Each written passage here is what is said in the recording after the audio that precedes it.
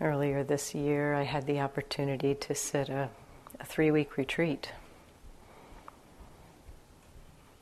And that's the longest stretch I've been able to do this year. And I appreciated it when Greg said the other day that we could think about a couple days ago that we were starting a 3-week retreat. And it was great. It was a lovely stretch of time to settle into practice. I hope you're settling in here in the first few days of your 3-week retreat.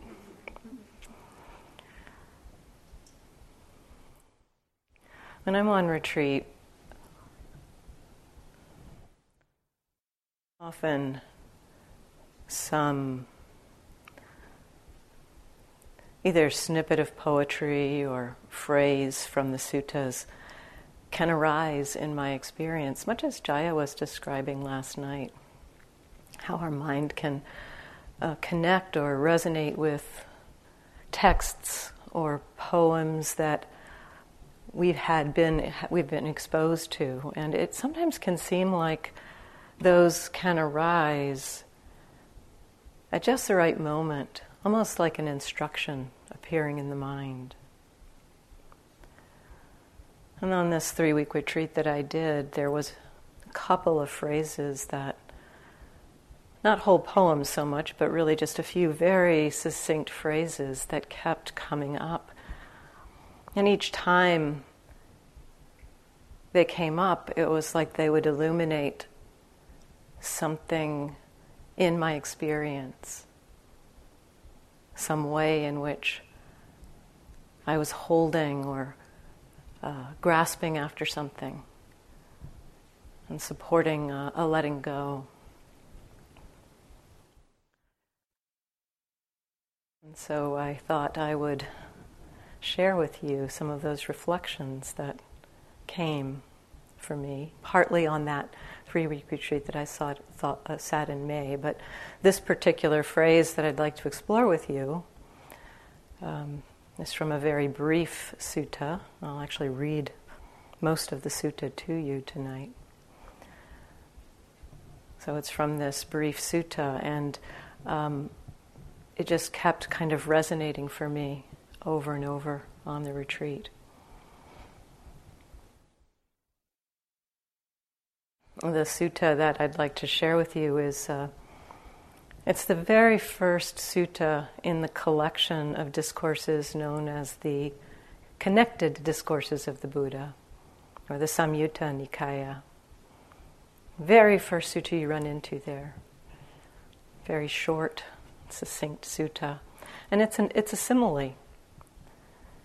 The Buddha often taught in similes, analogies. And I've, of late, the last few years, have really appreciated kind of diving into the similes because they are so evocative.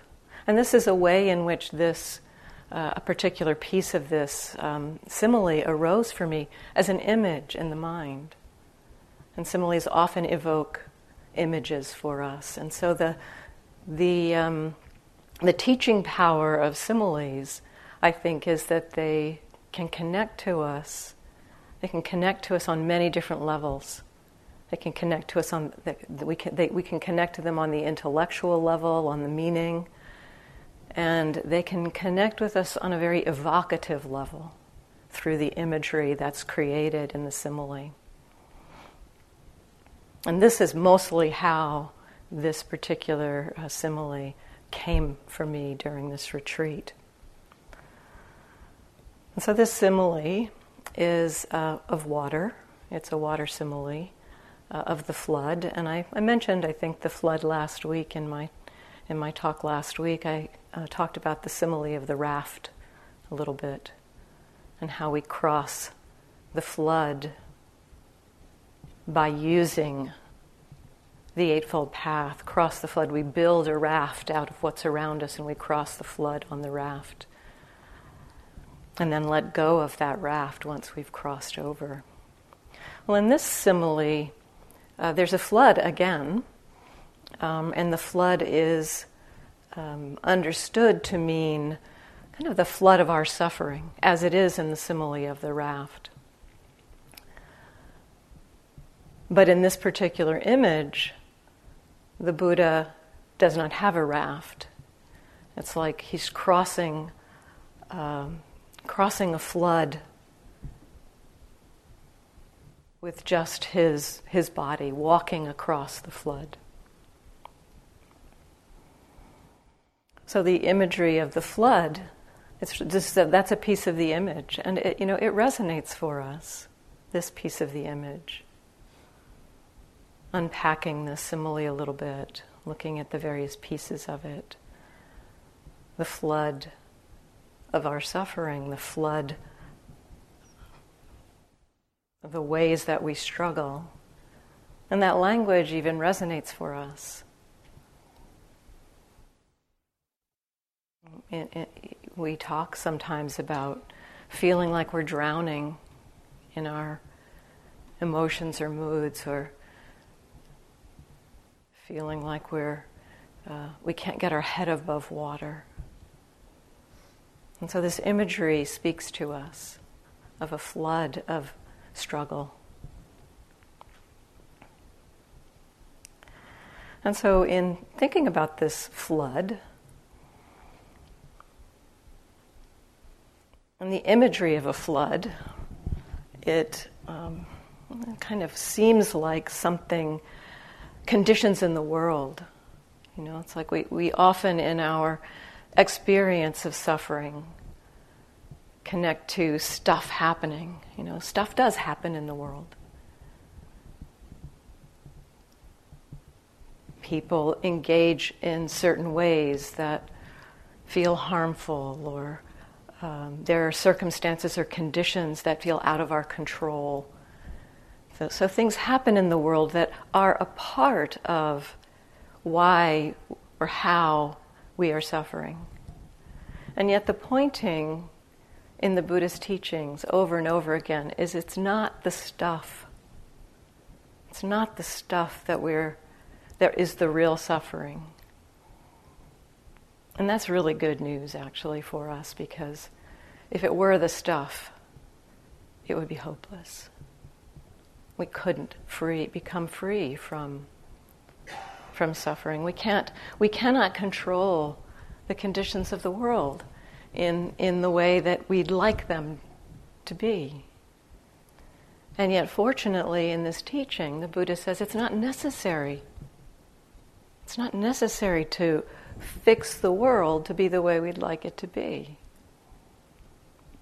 Instead, he points to this relationship in our mind. That how we are with that stuff that's happening is the crucial part of whether or not we suffer. If we are reacting to it out of greed, aversion, confusion, delusion, we will be drowning. We will be struggling. We'll be feeling like we're swept away and like we can't get our head above water. And so this is the flood that's being referred to. Not the flood of the stuff happening in the world, but the flood in our minds of the greed, the aversion, the delusion.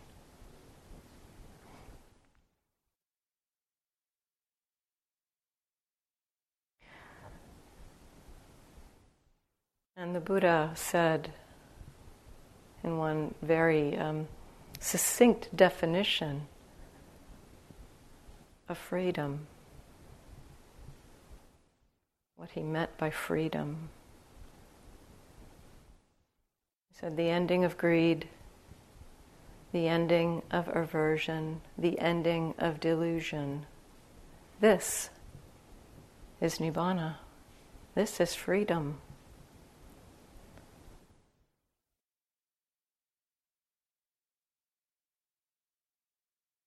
So this simile of crossing the flood,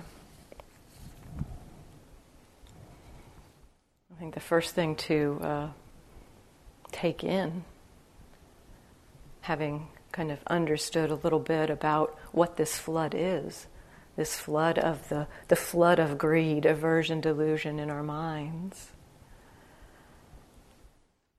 that it is possible to cross the flood. So there's some hope.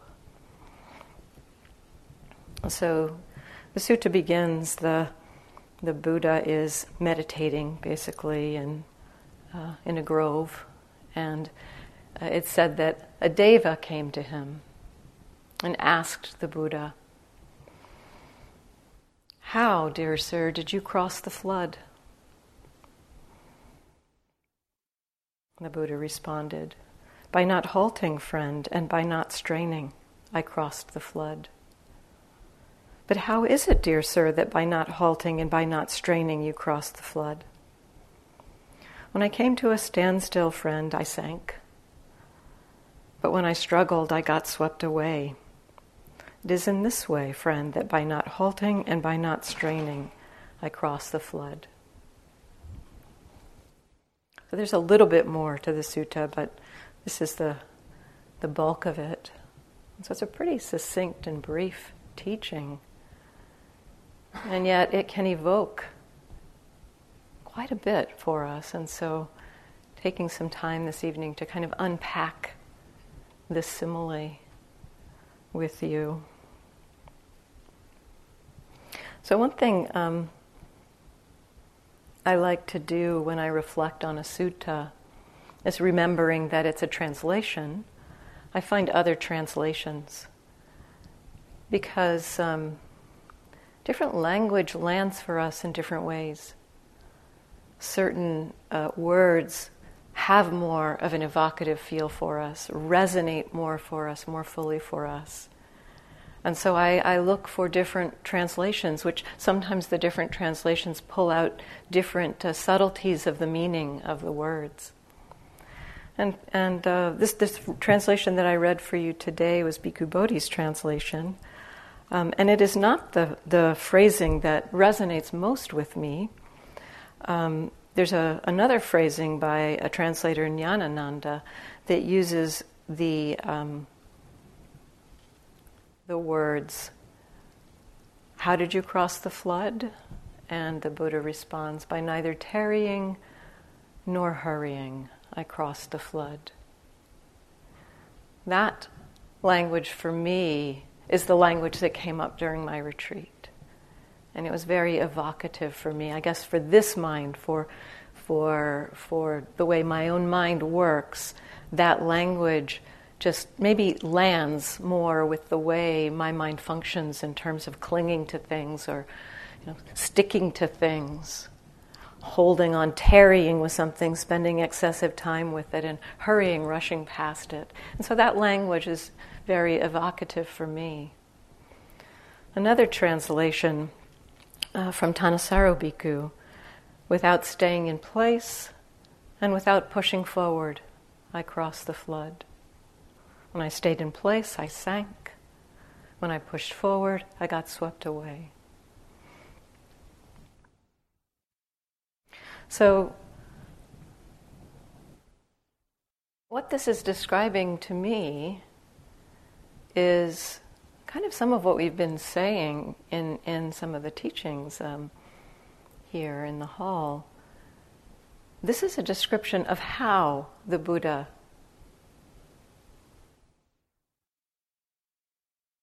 met the suffering. He's walking across the flood, not hurrying, not straining, not tarrying, not hurrying. This imagery, the commentaries say this imagery is meant to be a little paradoxical for the mind because when we normally think about crossing a flooded stream, for example, what would we do?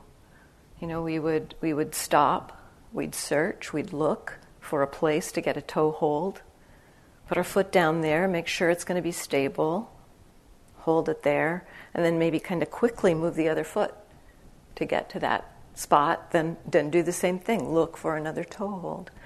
And so in real crossing a flood, we would probably do exactly the opposite of what this teaching is telling us. And so the commentaries say it's meant to kind of startle the mind a little bit. It's kind of like a koan. Like, what does he mean then? By neither tarrying nor hurrying, I cross the flood. And so this, again, to me, this speaks to the how we are on the path. It's really a kind of succinct description of how to be connected with experience. It's not so much about what we're experiencing, although the flood is understood to be the flood of suffering. And so that's what we're meeting in each moment. In each moment, neither tarrying nor hurrying, neither stopping nor straining with this flood, just very calmly moving on.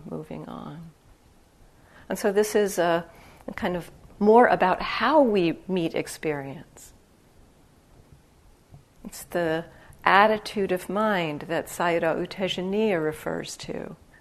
How are we in relationship to experience?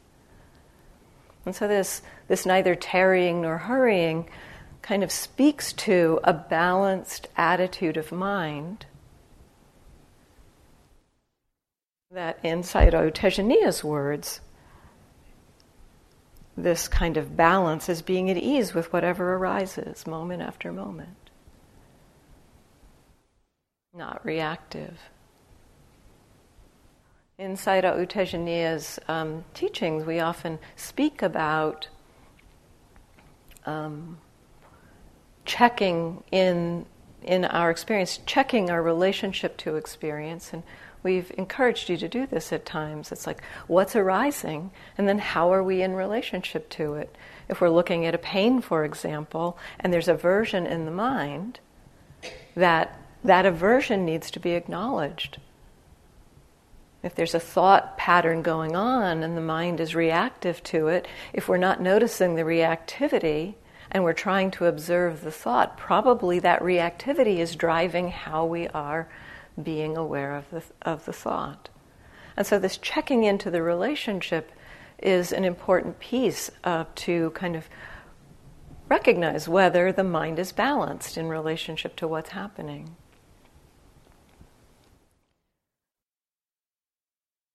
So being at ease with what's happening moment to moment, Sayadaw Utejaniya speaks about kind of checking in. Is there greed in the mind? Is there aversion in the mind? Is there delusion in the mind? The three kind of roots of all of our suffering. And so this attitude or balanced attitude is one where there is not greed, aversion, or delusion in the mind. And yet here in this sutta, the Buddha is not using that language. He's using a different imagery around what it would mean to be on this path with a balanced mind.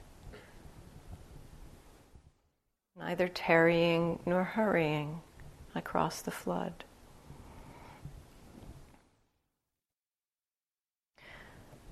Another piece of this teaching that I find inspiring, that helps me in reflecting on my own experience, is the next phrase that I'll use the tarrying and hurrying, since I like that. But how, dear sir, without tarrying, without hurrying, did you cross the flood? And the Buddha responds, well, friend, when I tarried, I sank, and when I hurried, I got swept away. So, without tarrying, without hurrying, I crossed the flood. Now, this is the Buddha describing his own practice and acknowledging, when I tarried, I sank. The Buddha acknowledging he sank, he drowned in suffering in his practice. The Buddha acknowledging he got swept away in his own practice. So to me, this is somewhat inspiring because it's like, oh yes, I'm not alone when I'm drowning. The Buddha drowned too.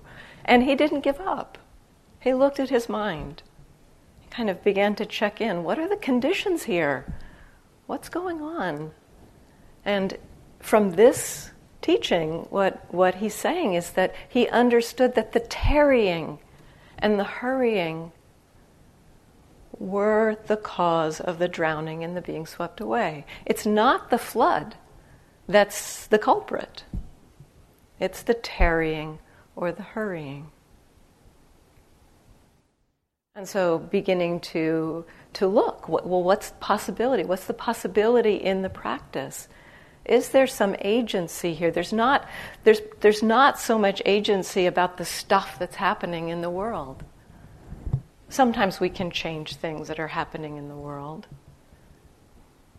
But where is there some capacity for this being to act? Maybe not about how other people are behaving towards us, but maybe about how we are in relationship to it.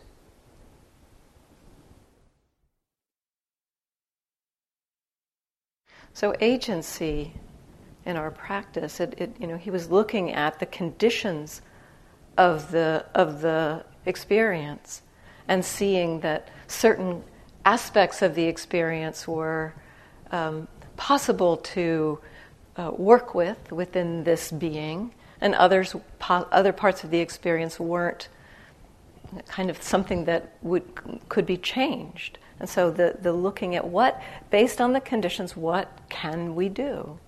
This is what we're doing in here. We're looking at the conditions and exploring how can we learn about the conditions that lead to suffering, and how can we learn about the conditions that lead to freedom. Just looking in our experience. And we've talked a little bit about how this works.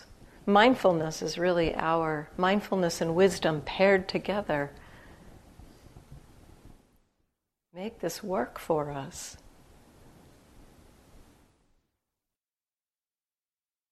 As we observe our experience, get to know what's happening. And everything that's happening in this hall is conditions. The Dharma talks are conditions that plant seeds in your experience. What's arising in your experience is a piece of what you know and what you learn. The kind of instructions to be present and aware are there, and the mind has interest to act on them. None of this takes an entity. None of this takes a self to do this. Just the way that mindfulness and wisdom inform us. We've talked about how with mindfulness and wisdom, watching anger or frustration or confusion or greed, when we watch that with mindfulness just as an arising, this is what's arising in this moment. The mind learns something different about it. The vast difference, so we begin to understand the vast difference between being caught by a reactive mind state and being aware that a reactive mind state is arising. And in that difference, the mind learns something fundamentally different about that experience and how the mind is contributing to its own suffering. So wisdom begins to support the mind letting go of it. And so mindfulness is a huge support for us in navigating these conditions. And so this is what I believe the Buddha was doing. He was looking at the conditions and seeing that this aspect of tarrying and hurrying was somehow participating in the drowning and the being swept away.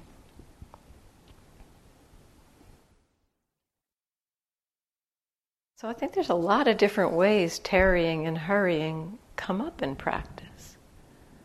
But it seems to me as I reflected on these words and the feeling of the experience, because that's what, in this particular retreat, this past May, the feeling of tarrying and the feeling of hurrying was what was being pointed to as this phrase arose in my mind. The phrase, by neither tarrying nor hurrying across the flood. Or sometimes it was the image, an image of the Buddha walking across the flood that arose in my mind. Just very calmly, with that calm abiding, walking across this mass of flooding water. And as I explored these words, there was a kind of a clear, felt sense of this quality of being stuck to something, kind of tarrying with something. Or a felt sense of kind of skipping over, rushing past something. And these experiences seem to be a different way into exploring that balance of mind than reflecting on things as greed, aversion, or delusion. In some ways it felt simpler. It just is the mind stuck to something, or is it rushing past something? The mind being stuck to something, that could be greed. It might be greed kind of having us kind of stick to something. Ooh, this is really pleasant. I think I'll hang out here for a little while. Tarry with something pleasant. Or it might be aversion. In my mind, at least, the aversive nature of this mind, when there's something unpleasant happening, I would get completely stuck to it, trying to figure out how to get rid of it. Tarrying with the unpleasant, the difficult, with aversion, the aversion sticking me to the experience with a tarrying quality. And so the tarrying could be greed, it could be aversion. The tarrying might be a kind of overemphasizing some experience, putting it under the microscope with a little bit of excessive investigation, maybe. Is that, whew. That could be also from greed or aversion. Aversion, if it's how do I figure this out? Can I pull this apart so I can get rid of it?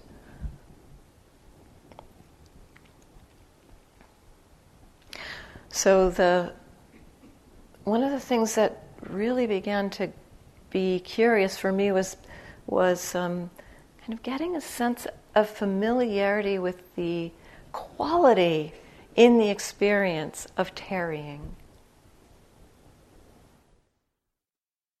And that was a kind of a clue that the mind is a little bit or a lot out of balance.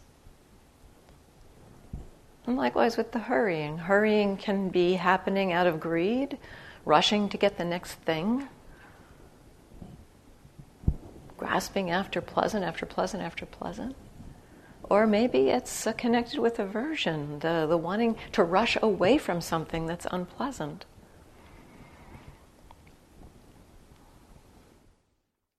And again, what is that quality of rushing? Or one quality of mine that was maybe a little subtler in my experience was this experience of searching for something. As the mindfulness got more subtle and there was less kind of clear experience, the mind was like whirling about. Where is there something to land on? I want to find something to land on. Kind of a searching, a rushing.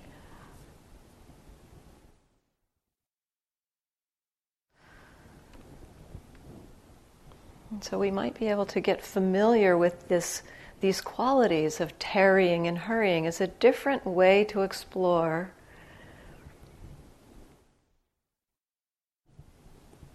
what imbalance of mind means and lead us towards a balance of mind.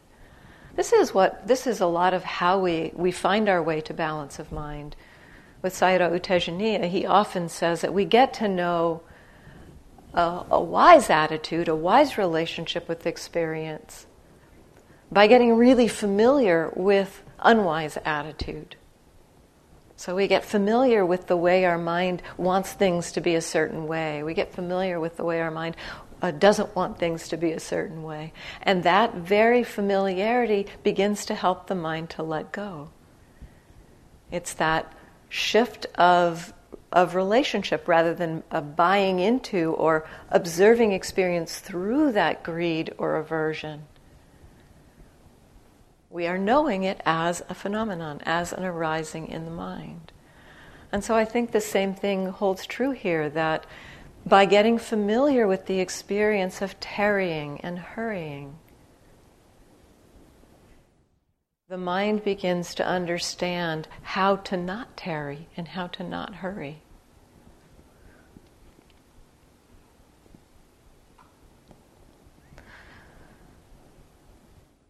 Tarrying and hurrying can have some other flavors, kind of just the qualities of the hindrances of sloth and torpor and restlessness seem to map very well onto these qualities of tarrying and hurrying. Tarrying, the sinking into laziness or indulgence, just kind of spacing out, sinking into oblivion.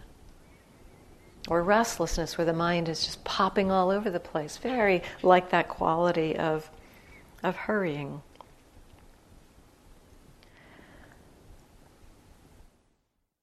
And so the exploration here, at least in my own practice, is as this phrase arose in my mind, it's like by neither tarrying nor hurrying. It was kind of like a little reminder. Oh, there's some subtle kind of, maybe even just very subtle kind of like landing on something and holding on to a concept or an idea. Just a feeling of that didn't even necessarily feel like greed or aversion. It had more just this quality of kind of creating or holding on to something, a view. More in the realm of delusion, perhaps. But the quality of the sticking, a little bit of sticky to the concept. That this phrase kind of pointed to, oh, maybe we don't have to keep sticking. It's by neither tarrying nor hurrying. And so we explore the way to neither tarrying nor hurrying by being curious about tarrying and hurrying.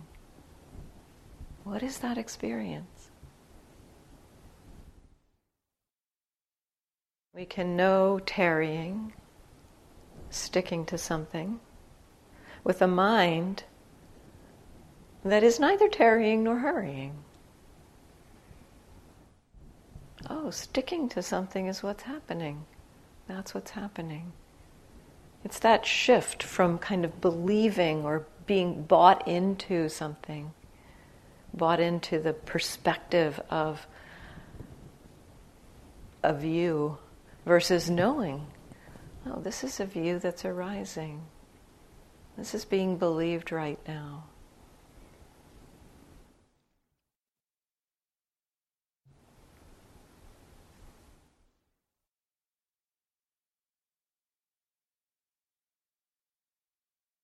Another teaching feels resonant for me around this exploration of tarrying and hurrying, and it's from the Satipatthana Sutta, the Buddha's discourse on the four foundations of mindfulness. In the third foundation, I don't think we've read that one so much, maybe we have. And how does one abide contemplating the mind as the mind?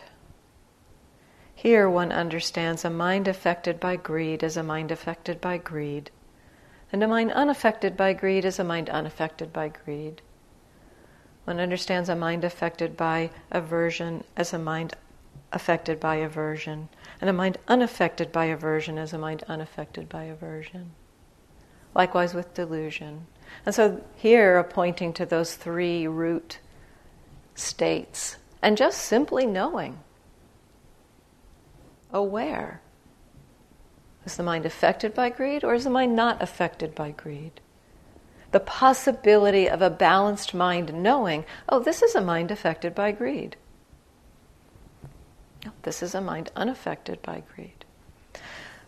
And then continuing in this sutta, the piece that feels very resonant with respect to this tarrying and hurrying is one understands a contracted mind as a contracted mind, and a distracted mind as a distracted mind. And so he points to a different kind of way in to looking at what might be going on in the mind there. Contracted, tarrying perhaps, or distracted, the mind kind of bouncing around, hurrying perhaps.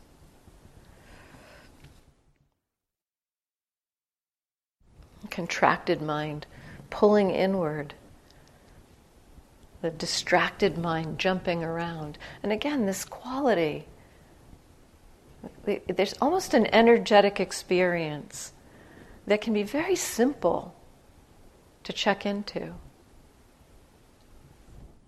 Is it pulled in or bouncing around? And again, in this teaching, in the Satipatthana Sutta, it says one understands a contracted mind is a contracted mind, and a distracted mind is a distracted mind. Seeing that possibility of balance, no matter what, is arising. Even contraction and distraction can be known. So tarrying and hurrying can be known with a mind that is neither tarrying nor hurrying, with a mind that is balanced, okay. It's just the tarrying is happening right now. So we don't have to, in this sutta, I love that it's one understands a mind affected by greed as a mind affected by greed. It's not one understands a mind affected by greed and one does something to get rid of the greed. It's just the understanding. It's pointing to the power of that mindfulness. The power of that mindfulness and wisdom to support the mind understanding something about greed, which then will create conditions for learning to happen. And we have to acknowledge, and we've been talking about this, that it's not always possible for us to simply understand a mind affected by aversion as a mind affected by aversion, or a mind affected by greed as a mind affected by greed. This is a kind of the way that it is possible, actually, perhaps more often than we think it's possible. What happens often for us is, oh, there's greed arising in the mind. That means I'm not paying attention properly. We think that. Rather than, oh, there's greed arising in the mind. The mind can know this.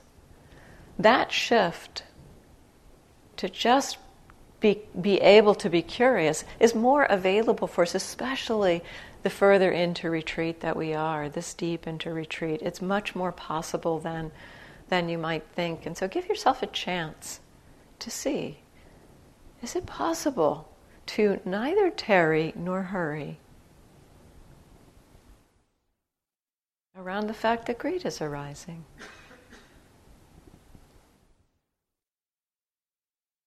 Just a moment of greed arising. The mind neither sticking to it nor rushing past it.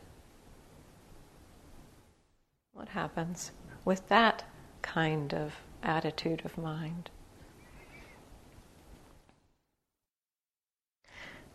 And we sometimes can't do that, and so we do need to use our skillful means at times to change the channel or to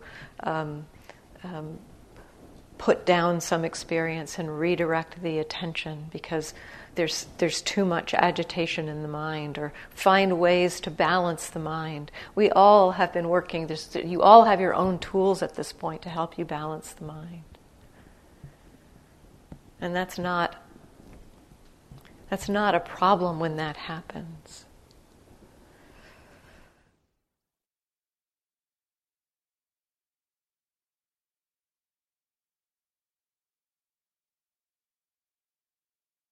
For me, this image of neither tarrying nor hurrying is really one of a lot of patience.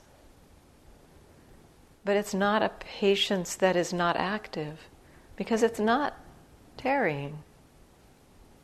Maybe we have the idea of patience as being that quality of tarrying, but it's not tarrying. But it's not impatience. It's not a hurrying. It's meeting each moment of experience, this flood that the Buddha is crossing, the imagery of the flood, the Buddha crossing the flood. And in this case, as much as in the simile of the raft, there's this notion or this sense of a contact with the flood.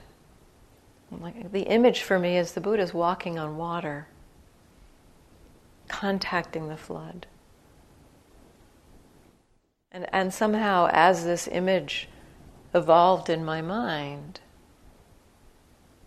as the mind kind of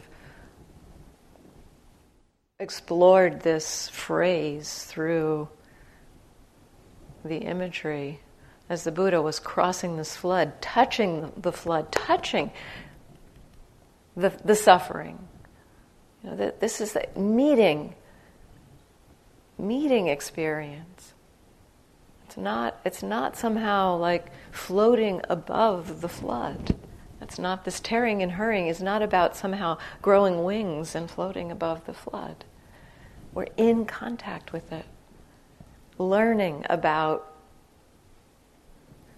the flood as we are connecting.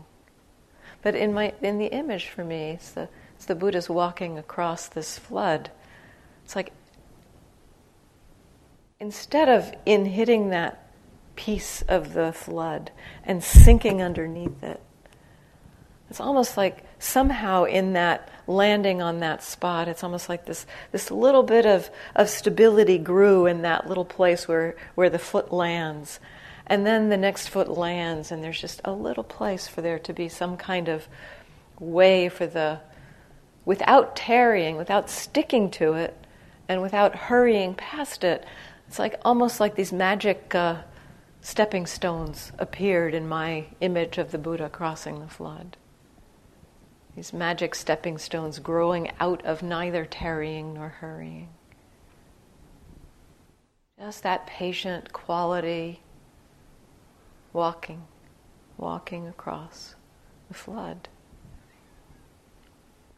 And then the image evolved further in my meditation.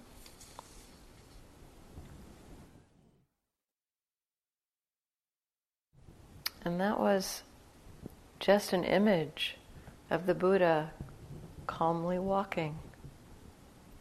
No flood in sight. And that one kind of startled the mind a little bit, and the understanding that arose there with this imagery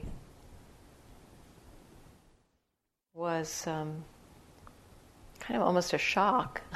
It's like, oh, it's the tarrying and the hurrying that make the flood.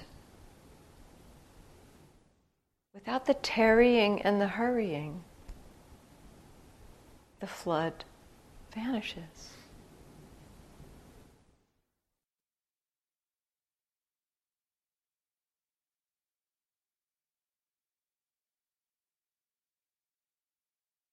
The tarrying is what's drowning us. The hurrying is what's sweeping us away.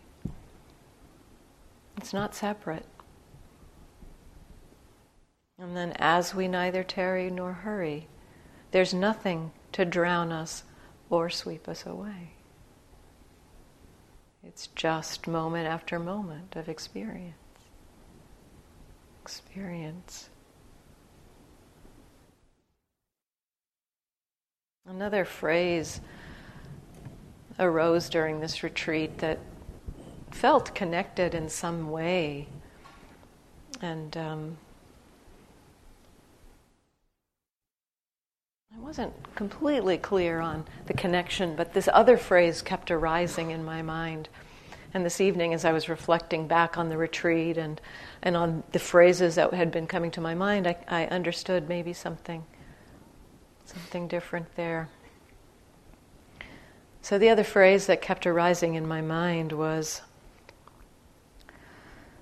one has no perplexity or doubt that what is arising is only dukkha arising, and what is ceasing is only dukkha ceasing. This, to me, this phrase is referring to dukkha in the sense of unreliable experience. Dukkha having that meaning at times. Unreliable. What is arising is only unreliable experience arising. And what is ceasing is only unreliable experience ceasing. And that word, the word dukkha, means unreliable. It also means suffering. And so this evening I kind of connected, it's like, oh, that flood of suffering. Maybe we could think of it also as just, it's the flood of experience. It's the experience. Everything we experience, nothing is, in our experience, is reliable.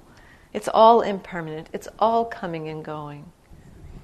So whatever is arising is only impermanent, unreliable experience arising. Nothing in our experience has the quality of being stable, permanent, lasting, someplace where we could land or tarry. Nothing is permanent or reliable. Everything that's arising is only unreliable experience, impermanent experience arising. That's it. Everything that's ending, every experience that's ending is only unreliable experience ending. And with this phrase or this reflection, my mind kind of, what's arising is only unreliable experience. Why tarry with it? It's just ending. What's ceasing is only unreliable experience ceasing. Why hurry to it? It's just unreliability arising and ceasing. Neither tarrying nor hurrying is the way to relate to that unreliability without suffering happening.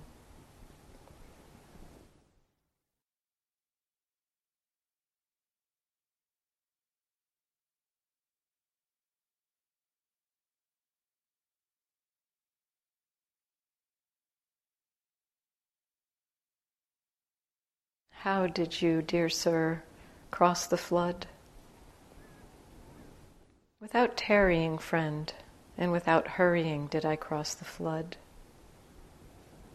But how did you, dear sir, without tarrying, without hurrying, cross the flood? When, friend, I tarried, then I sank. When I hurried, I was swept away. And so, friend, untarrying, unhurrying, did I cross the flood.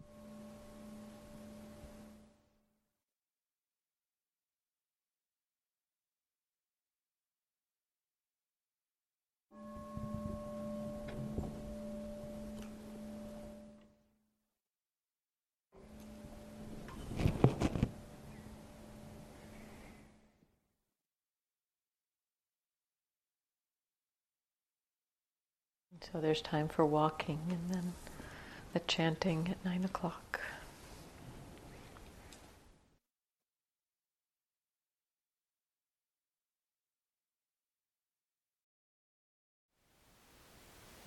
Thank you for listening.